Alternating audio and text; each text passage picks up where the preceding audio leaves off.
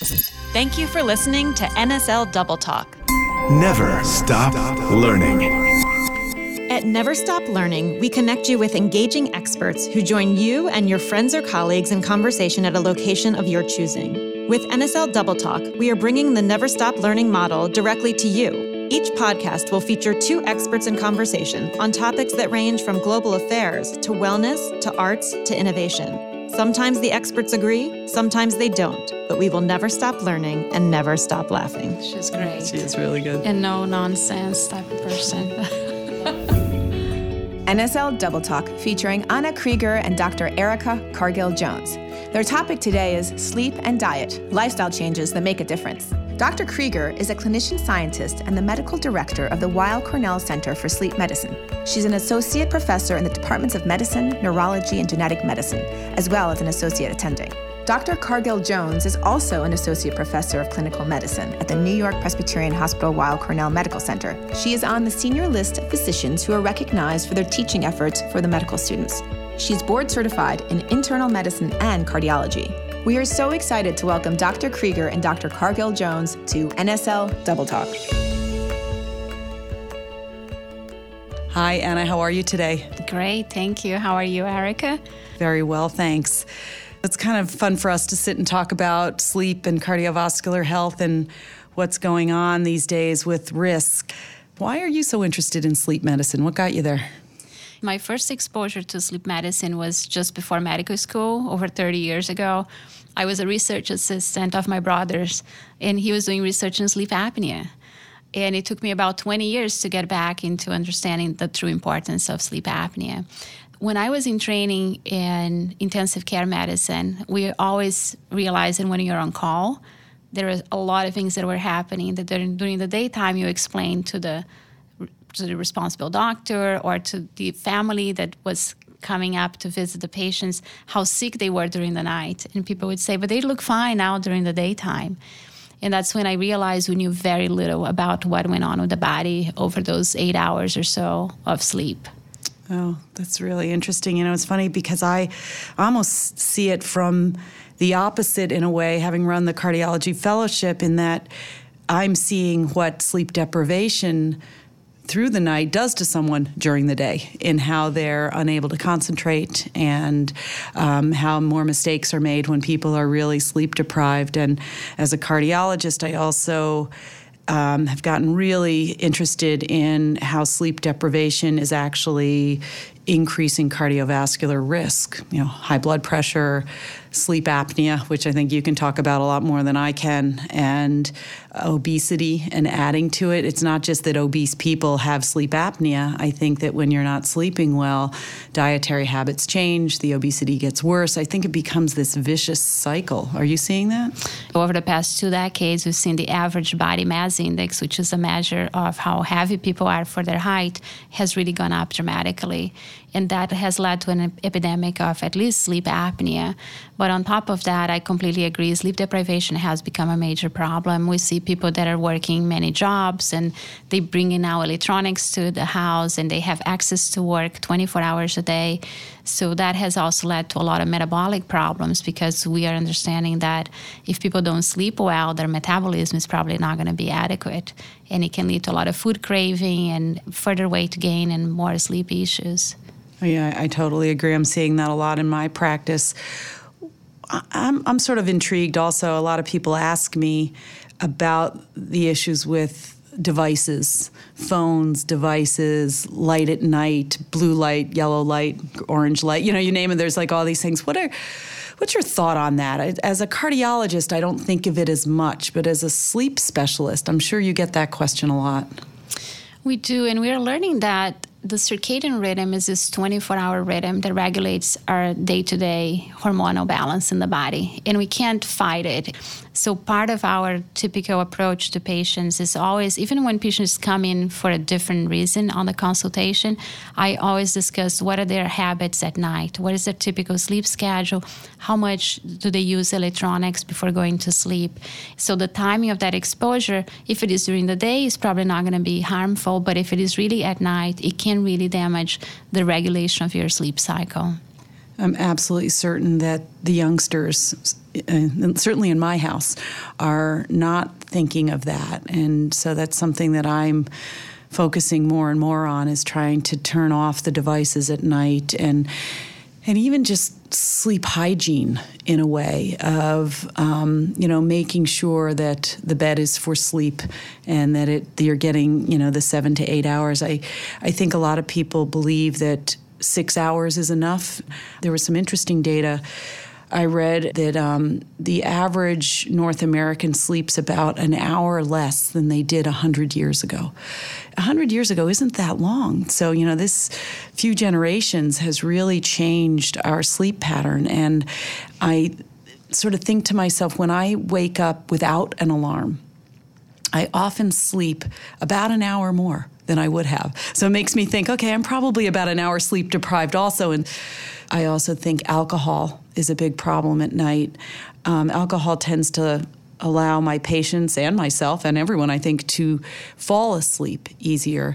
But then you wake up at 3 a.m, and that's when the anxiety starts. And I think that it just becomes a vicious cycle. So a lot of what I talk to about my patients is trying to get in that exercise not too late in the day, but make sure you do something aerobic.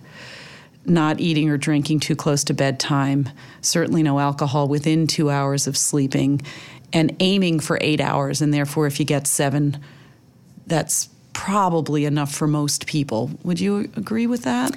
Yes, I think those are very important points you brought up. When people ask me, how much sleep do I actually need? My answer is typically, I don't know, because everybody does have a bit of a different need. And also the need changes in different life stages and different illnesses. Let's say when people are sick, they may need to sleep for longer periods of time. But if people are able to follow a regular schedule and wake up without an alarm, they probably are getting enough sleep. And that typically would be a range between 6 and 9 hours. So I'm not so harsh at recommending a specific amount. I just say when you're on vacation, when you really have time off, that you don't really need to follow anyone else's schedule, what is your default to sleep? Of course, not immediately, because we're all sleep deprived. So in the first couple of days, people may be oversleeping, trying to catch up. But eventually, if they have enough days off, what would be their default schedule and how much sleep would they need? Because as you pointed out, a very small percentage of the population can really cope with 6 hours or less. It's estimated less than 1 in 1,000 people can actually cope well with this in order to function well. And at the same time, we have people on the other end of the spectrum. We have people that need 10 or 11 hours of sleep. And that's their true need. It's not necessarily a disease. They are longer sleepers than the general population. Because the genetics works both ways, right? The same way we have enough short sleepers, we have enough long sleepers out there. But we don't pay enough attention to that. And going back to an earlier point that you mentioned that I found was so important is really back into the youngsters and kids in school and in college. I think we're doing a lot of harm, and we need to go back and really evaluate the system, because we're forcing kids to use electronics. So many times I have patients that bring in their children and they say, we don't have an option. My kid needs to do work on a computer. And most of the work assignments are due at 11 p.m. or midnight that same day. To me, it's inconceivable. Why are we doing this? The deadline should be at 8 a.m., 10 a.m. the next day. Because why are we keeping on pushing their bedtime and now exposing them to blue lights in a brain that is very young and could be really harmed by this? So I think there's a lot of opportunities in there for public policy to try to improve the health of our future adults so they can learn about the importance of sleep. I couldn't agree more. And I've joked with my children that everyone sort of seems to agree that the amount of time we are on devices is not good for us, and yet the schools make the children dependent on them. So I agree with you. I think that that's something that we're going to have to address, and you see it just as we go. You and I both are probably completely attached to our phones and our devices late at night. Absolutely. And the other point I think you raised earlier that was very important is really our exposure. So in terms of our routine, our exposure to alcohol, to caffeine, and to stimulants, dark chocolate, anything people use in order to function well, and then try to off-cycle that and try to sleep better. We have to be very careful because those are all chemicals and they affect our function. And they will stay over in the system. Let's say when people have caffeine in the afternoon, it will stay over in the system and it can affect the sleep.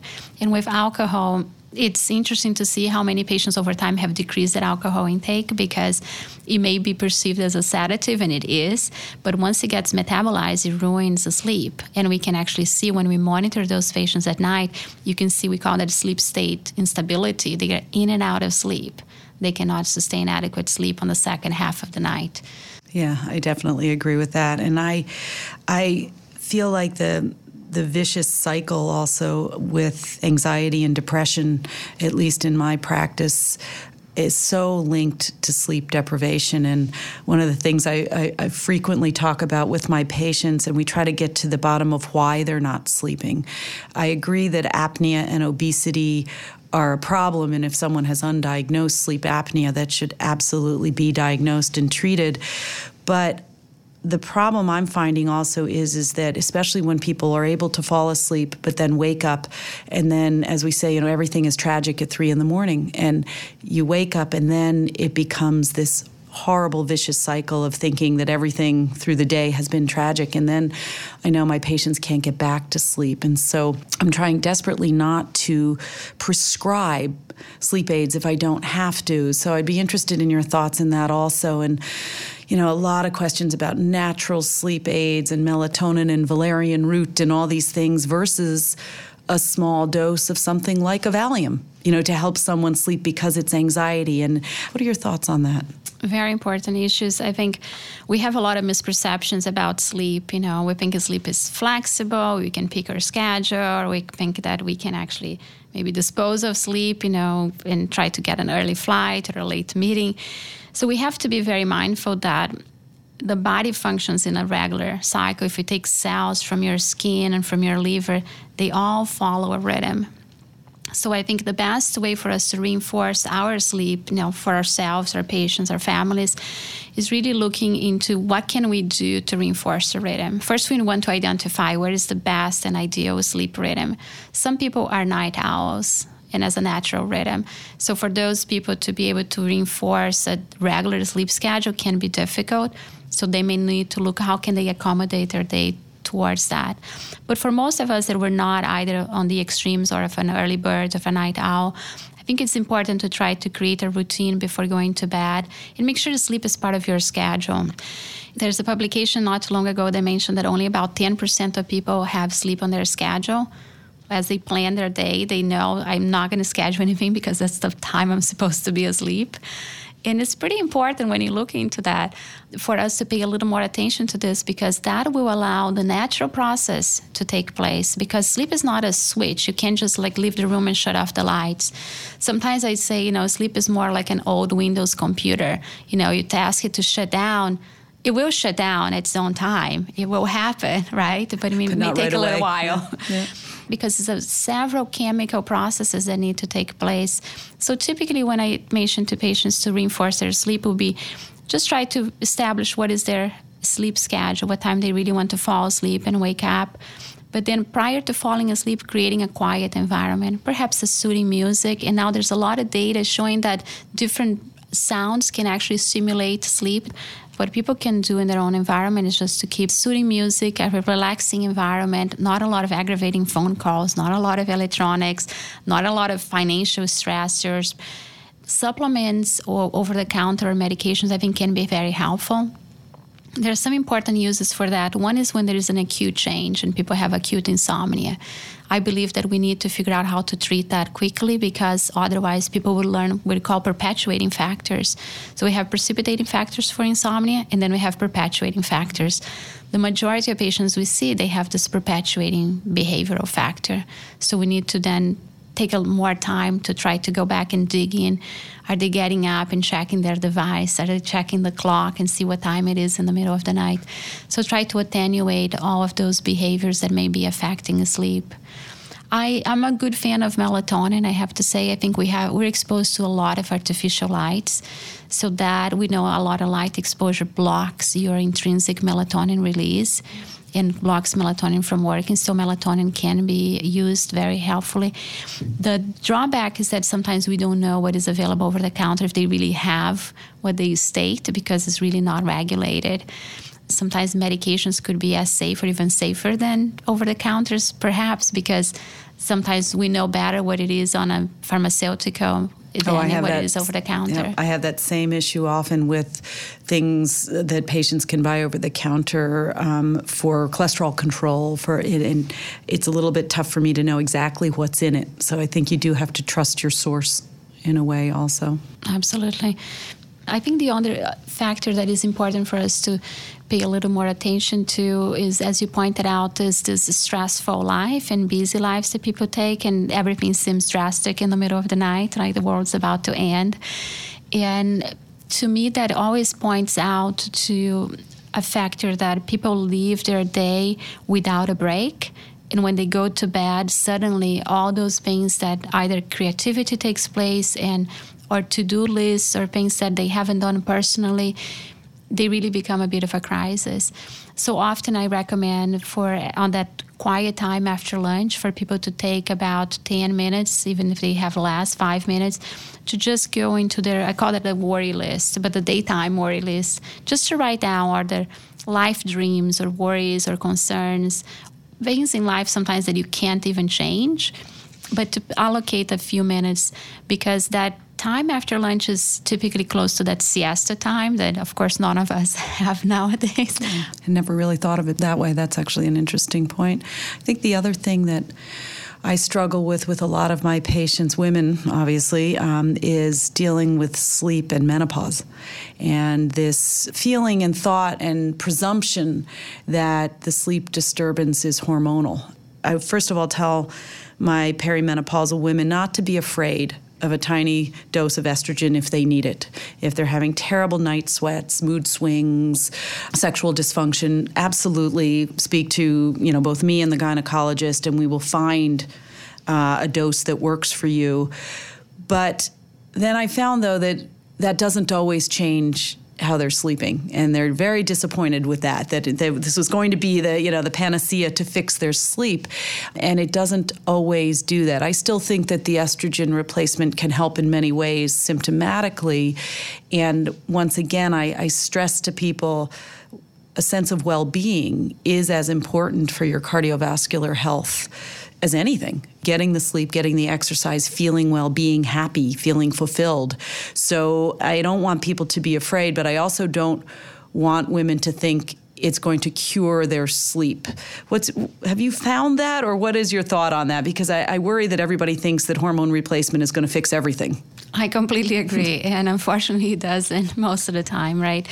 And I think we need to embrace that in a way that perhaps there are changes that need to be made in order to offset the changes in the hormones, as you mentioned. Exercise, watch your diet, decrease alcohol. So all the things that are under our control, I think, are often the best initial approach to manage sleep issues that may occur during menopause. It's not necessarily true, right, that people that go through menopause would have sleep problems. We have so many patients that go through and they don't even notice. So we have to be very careful and approach this in a more holistic way and looking for approaches that relate to behavioral changes and changing in diet, or of course weight management sometimes, because as we go through menopause, I think one factor that happens in women is that we know that by changing the hormones increases our risk for developing cardiovascular disease, right? Absolutely. And sleep apnea as well.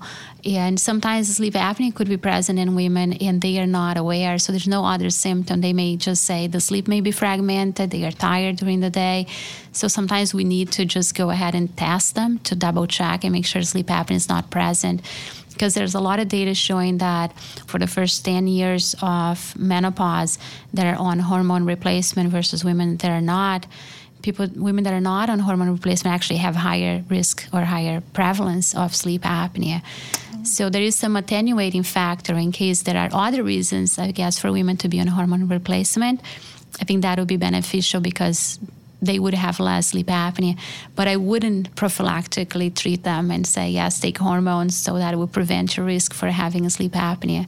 Because there are also many concerns about the appropriate use of hormone replacement. It should always be discussed, as you said, with cardiology, with gynecology, to make sure the person is really a good candidate for this. Yeah, I work actually a lot with my gynecology colleagues to find the right dose. And I don't want to leave the poor men out of this conversation. I'm absolutely certain that as men age also, the sleep just becomes more fragmented, and it's just more and more important to get on that schedule. And the other thing that I think is a good time to bring it up is that in working with medical trainees, the residents and the fellows, and sleep deprivation, is this concept of strategic napping. So they've actually brought in a concept in trainees who are working, 70, 80 hours a week when you have a 16-hour day, is to schedule a 20-minute nap in the mid-afternoon, not too late, but in the mid-afternoon, and also to not sleep for too long. So what are your thoughts on that? It's like apparently not to get into a REM sleep, but just to sort of refresh? Yeah, so it's a little bit of a mini siesta, let's say. So I don't see any downsides of doing this, unless, you might have people that have much longer sleep needs. They may just feel that if they start sleeping for 20 minutes, they can't really wake up. Sometimes if they sleep longer, and that's the reason why we tend to limit, is a phenomenon that we call sleep inertia, that it takes them a while to get going after they wake up. And ideally, you don't want them to sleep beyond 20 minutes just because it gets into deeper stages of sleep, either delta sleep or even REM sleep cycles.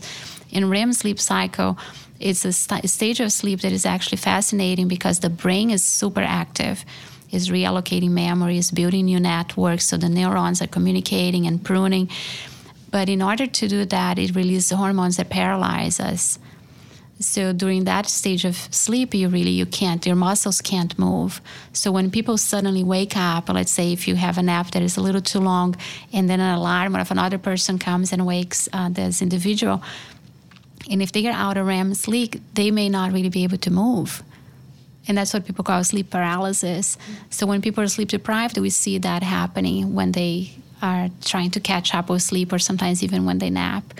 But overall, I think it is a good approach. I think when you deal with people that are sleep deprived, you need to allow them a mechanism to catch up with sleep. In years past, we really didn't know if catching up on sleep was actually healthy. And now research is showing us that even when people catch up on the weekends, it's better than not catching up.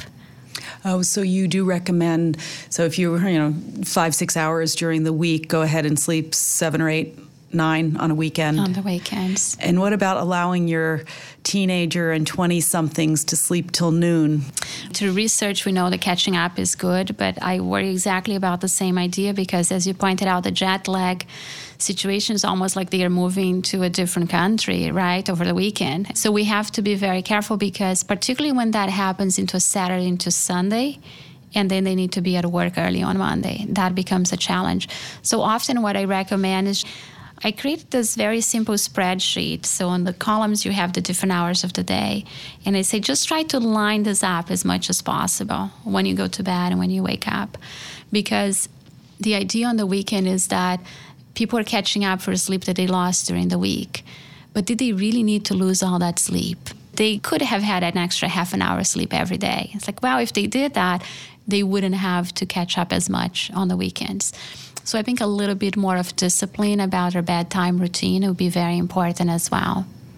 Yeah, I agree. And I also encourage my patients to try not to vigorously exercise too late at night. I think that really revs people up. I would think some meditation or yoga or something very mellow at night could be helpful, but not to go out and do, some sort of insanity class at 8 o'clock at night, because I really do think that revs them up. So I've just tried to switch people's day a little bit. Although it's difficult. Some people who have to be at work very early. And then the other thing that I really recommend, especially in some of these larger corporations that have a gym right on the premises, is go get your workout in during the day. Everybody needs a little break during the day, and no one is going to blame you for catching a half hour of exercise at 1 or 2 o'clock in the afternoon. And yet I feel like sometimes there's this reluctance to ever leave their desk, which is really quite dangerous. And so I'm really encouraging people to just get out there and exercise even before they get home. And it's definitely helped a lot of my patients. I agree. I love those recommendations because what we're seeing is this lack of sleep leads to decreasing productivity at work. So people may be on their desks, but really not being as productive as they should or as they could. So I agree on getting them to try to exercise, or even sometimes they say, just after lunch, if you can, just go outside, get some bright sunlight exposure for 10, 15 minutes. That will kind of refresh you a little bit, and then you can come back to your desk. Because again, knowing that everybody has a dip in alertness after lunchtime, that would be a perfect time for you to either go exercise or go outside for a walk, because we have to be very careful and respect how our system was designed to function. Some people know a little bit, but not enough about how sleep functions, and they feel that they can re-engineer sleep and they can re-engineer physiological processes, and it doesn't work very well on this. So avoiding that late exercise, it's so important. I've seen so many cases of people that are triathletes and their sleep is terrible sometimes, and they're in the best physical shape of their lives, but they cannot keep a good sleep routine because they push their exercise routine until so late in the day that then the body releases a lot of feel-good hormones that really are going to be excitatory. And that's the time of the day that you want the brain to start releasing the sleepy type of hormones. Yeah, that's so interesting. What do you actually think is the biggest misconception about sleep? Well, I think it's that we have control over it. I think people worry. They think that they worry about sleep, and that's going to help them sleep. And that, to me, is just always a no. And one of the first things I say when I speak about insomnia is to say, you have to stop worrying about sleep. You need to plan. So you have a plan how you're going to wind down and all. But if you start consciously worrying about sleep, it's just another light bulb that goes up in the brain, and is another need for you to be alert. So we need to give out control, to be able to let go and just allow sleep to take place. And that's why it's a bit of a unusual approach where we could, and people have done in the past, give medications to put people to sleep and give medications for people to wake up. But that's really not the natural design of our body. And I think the closer we get to nature, the better our body will work.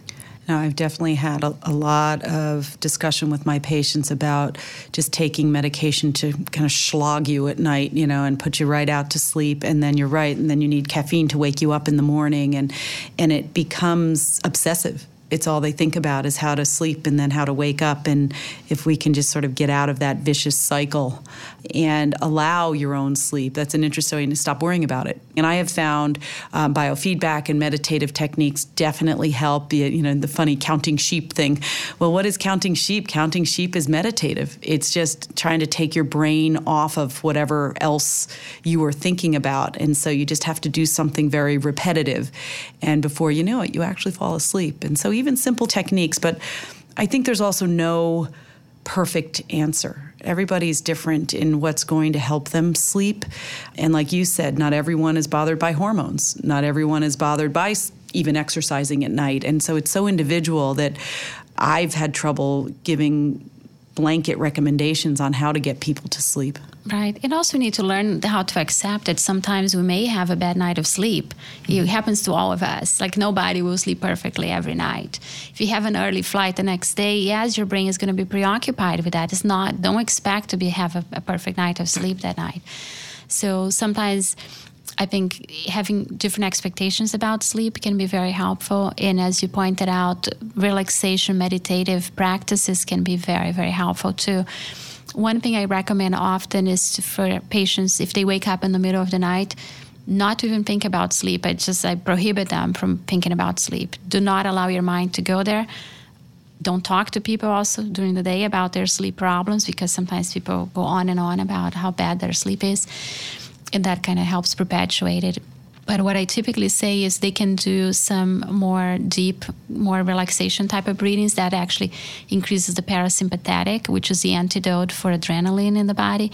And often I tell patients to just take a deep breath, take 4 seconds, let's say, for a deep breath, then hold that breath for several seconds, and then breathe out, but breathe out intentionally. gently, but through their mouths for a longer period of time. But I recommend this when they are in bed. I say, don't do this and then get up and use the bathroom, get a sip of water, because that can actually slow the heart rate significantly, and it will get your feedback as a cardiologist on that. So typically I say do about 3 of those cycles, and the response is not necessarily immediate, but over the next few minutes, you're going to see that people will be able to fall back asleep much more easily. Yes, I totally agree. And they're almost biofeedback sort of mechanisms. I'm a firm believer in meditation and biofeedback, but I agree there's actually data in meditators that it lowers the blood pressure and the heart rate significantly, and the respiratory rate. And it really does put you into a very mellow state. Although interestingly, when I meditate, I happen to do transcendental meditation. I actually don't do it right before I go to bed, because after I've meditated, it actually gives me good energy. So I try and recommend to my patients, don't do a specific form of meditation that's going to help you wake up later, so close to bed, but more of just, like you said, the counting techniques can be really, really helpful. And personally, they've been incredibly helpful for me. And sometimes this conversation with my patients really comes from personal struggles. We all have them. Like you said, everybody has struggles with sleep at one time in their life. And I think it has to do with stress in your life and stress with your children. And I know college applications were not an easy time for our household, things like that. So it just depends on what the stress is at the time of your life. And they ebb and flow, and not to, I guess, obsess over it and work holistically to the best of our ability, because I do think that certainly the prescribed medications are not the answer to everything. Right, to the point. Absolutely. I think going back to the transcendental meditation, I think that's a very important point, because I think many meditative techniques could be used at bedtime, but definitely not transcendental meditation, because even when people fall asleep after meditating, they would wake up often. So I think that's what they actually instruct people to do. I think one interesting approach that sometimes I try to get people to do is just more gentle stretchings, and even sitting in the dark. Mm-hmm. Sometimes people say, well, I can't do anything because I work and I get home 11:30 at night and I need to be up at 5 the next day. And I tell them to come home and just sit quiet in a chair, just sit in the dark before making to your bedroom even. Close your eyes, just kind of let go of that stress of the moment, because we need to feel comfortable with that change in pace and know that, again, we have no control. It's not our will that will get us to sleep. Our will will get us to do everything during the daytime, but really not will get us to sleep. So I find that very helpful. And on the opposite end also, I tell people to be very careful, again, with light exposures, because often part of our nighttime routine is in the bathroom. And frequently the bathroom is a super bright and well-lit environment. So often I recommend, if it's too well-lit, you need to add a dimmer. You need to figure out how to use your bathroom with very low light at night, particularly if you're going to go to bed later than usual to do your bedtime routine and brush and all. So we have to be very mindful of everything that is surrounding us in terms of exposures or environmental stressors. What about in people, for the commuters, especially say on a train, who fall asleep on the train? Do you think that's actually adding to sleep issues? You get that, say, half an hour, but kind of late, maybe 5:30, 6:30, 7 at night. I worry a little bit that may throw the sleep pattern off, like falling asleep in front of the TV at night. Excellent point. Absolutely. Because if it is too late, I would worry. If it's not, I would say if it's before 7 o'clock, I wouldn't be so worried. After that, I think it can affect their sleep. But sometimes that adds up to their sleep period. So it could be that people say, listen, they do not have insomnia. They don't have any difficulty falling asleep. They optimize their nighttime sleep. So now you add that commuter 20, 30-minute sleep sometimes to the equation. I have a patient that he has a long commute in the morning to the city. It's about a 2-hour commute, and he comes by bus, and he knows he has 1 hour of solid sleep. So that's part of his routine. The other hour he works. But he knows he can sleep that hour. Exactly. So he optimizes his routine, and he's totally comfortable with that. So I think it can be built into the routine. Well, listen, this has been certainly very educational for me, and I know I'm always talking to my patients about the benefits of sleep and healthy living. So, Anna, thank you very much. Thank you, Eric. It was a pleasure. For conversations you can't ignore, come back every Monday and Thursday for new episodes. Subscribe now and never stop learning.